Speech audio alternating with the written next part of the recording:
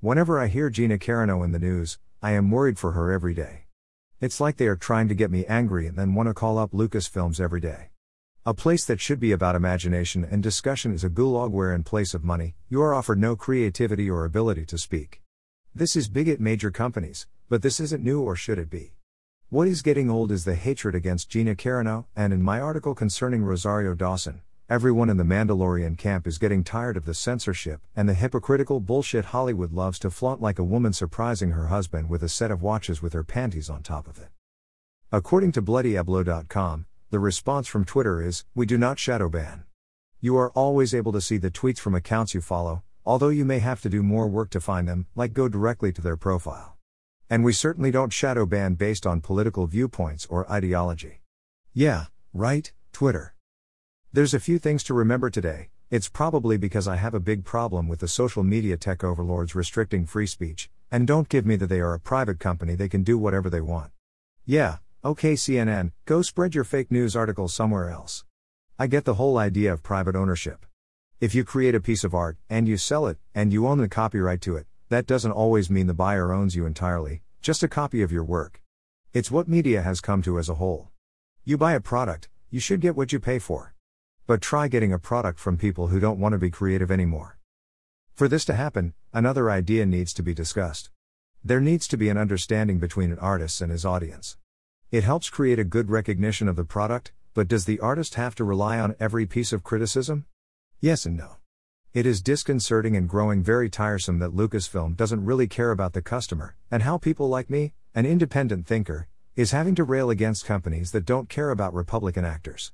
They can bring an edge a limp-wrist pussy actors like Michael Cera can. Especially in muscle tone or masculinity. Thanks for taking a joke, Sarah. Now go away and pretend Scott Pilgrim vs. the World was a thing. I know that audiences fill my bank account, and sometimes asking what your customers want makes you stand out from the group. It shows you are thinking about what your readers, collectors, are looking for, and what they might have to say. I get the selfish act of creating art, and in some cases, selling art is different from creating it. Lucasfilms has seemed to lose that understanding with the audience. With Gina Carano and Lucasfilm, this isn't about if Gina Carano is untalented or artistic, but her opinions differ from corporate groupthink business models. Or SJW nonsense Twitter politics. Which, if that's up for debate, the problem relies on Lucasfilm's dissonance with the public, rather than Gina Carano herself. She is not guilty of the charges made by social media check-marked individuals, so that's not the point.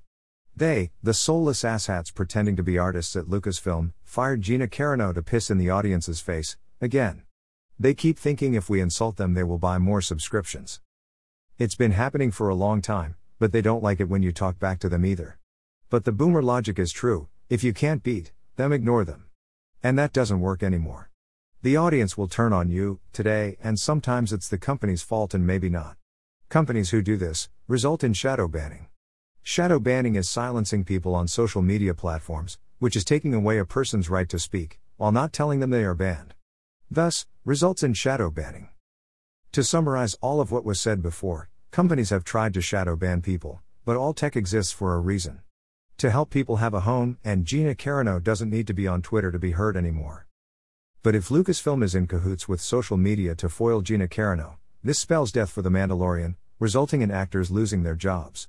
And since Lucasfilm can't touch Gina Carano anymore, the big tech companies are doing what Lucasfilm can. It's the opposite of what freedom of speech is. This is all ruining a brand, like Star Wars, which I thought was over at Return of the Jedi, that people loved, but I would argue for me, Star Wars ended at 6, with Luke saving Leia and the world returning to normal. Gina Carano got her happy ending, essentially. Most who are censored by Twitter algorithms don't. So, if Carano is shadow banned, alt tech exists for a reason. Again, fighting for freedom of speech gets tiring, but corporations don't care about that, so this exists. Finally, Gina Carano needs to come back to The Mandalorian, or the hashtag cancel Disney Plus that became hot when Ms. Carano was fired, hit and hasn't gone away. It's nice to see big companies hurting for once, and listening to SJWs has now turned their franchise into a sour piss soup that no one wants to drink from. We don't know what happens next, but today, it's simple. Create your own books, and art that you can make money from. Don't look to the big companies to care about what you, the reader, wants anymore.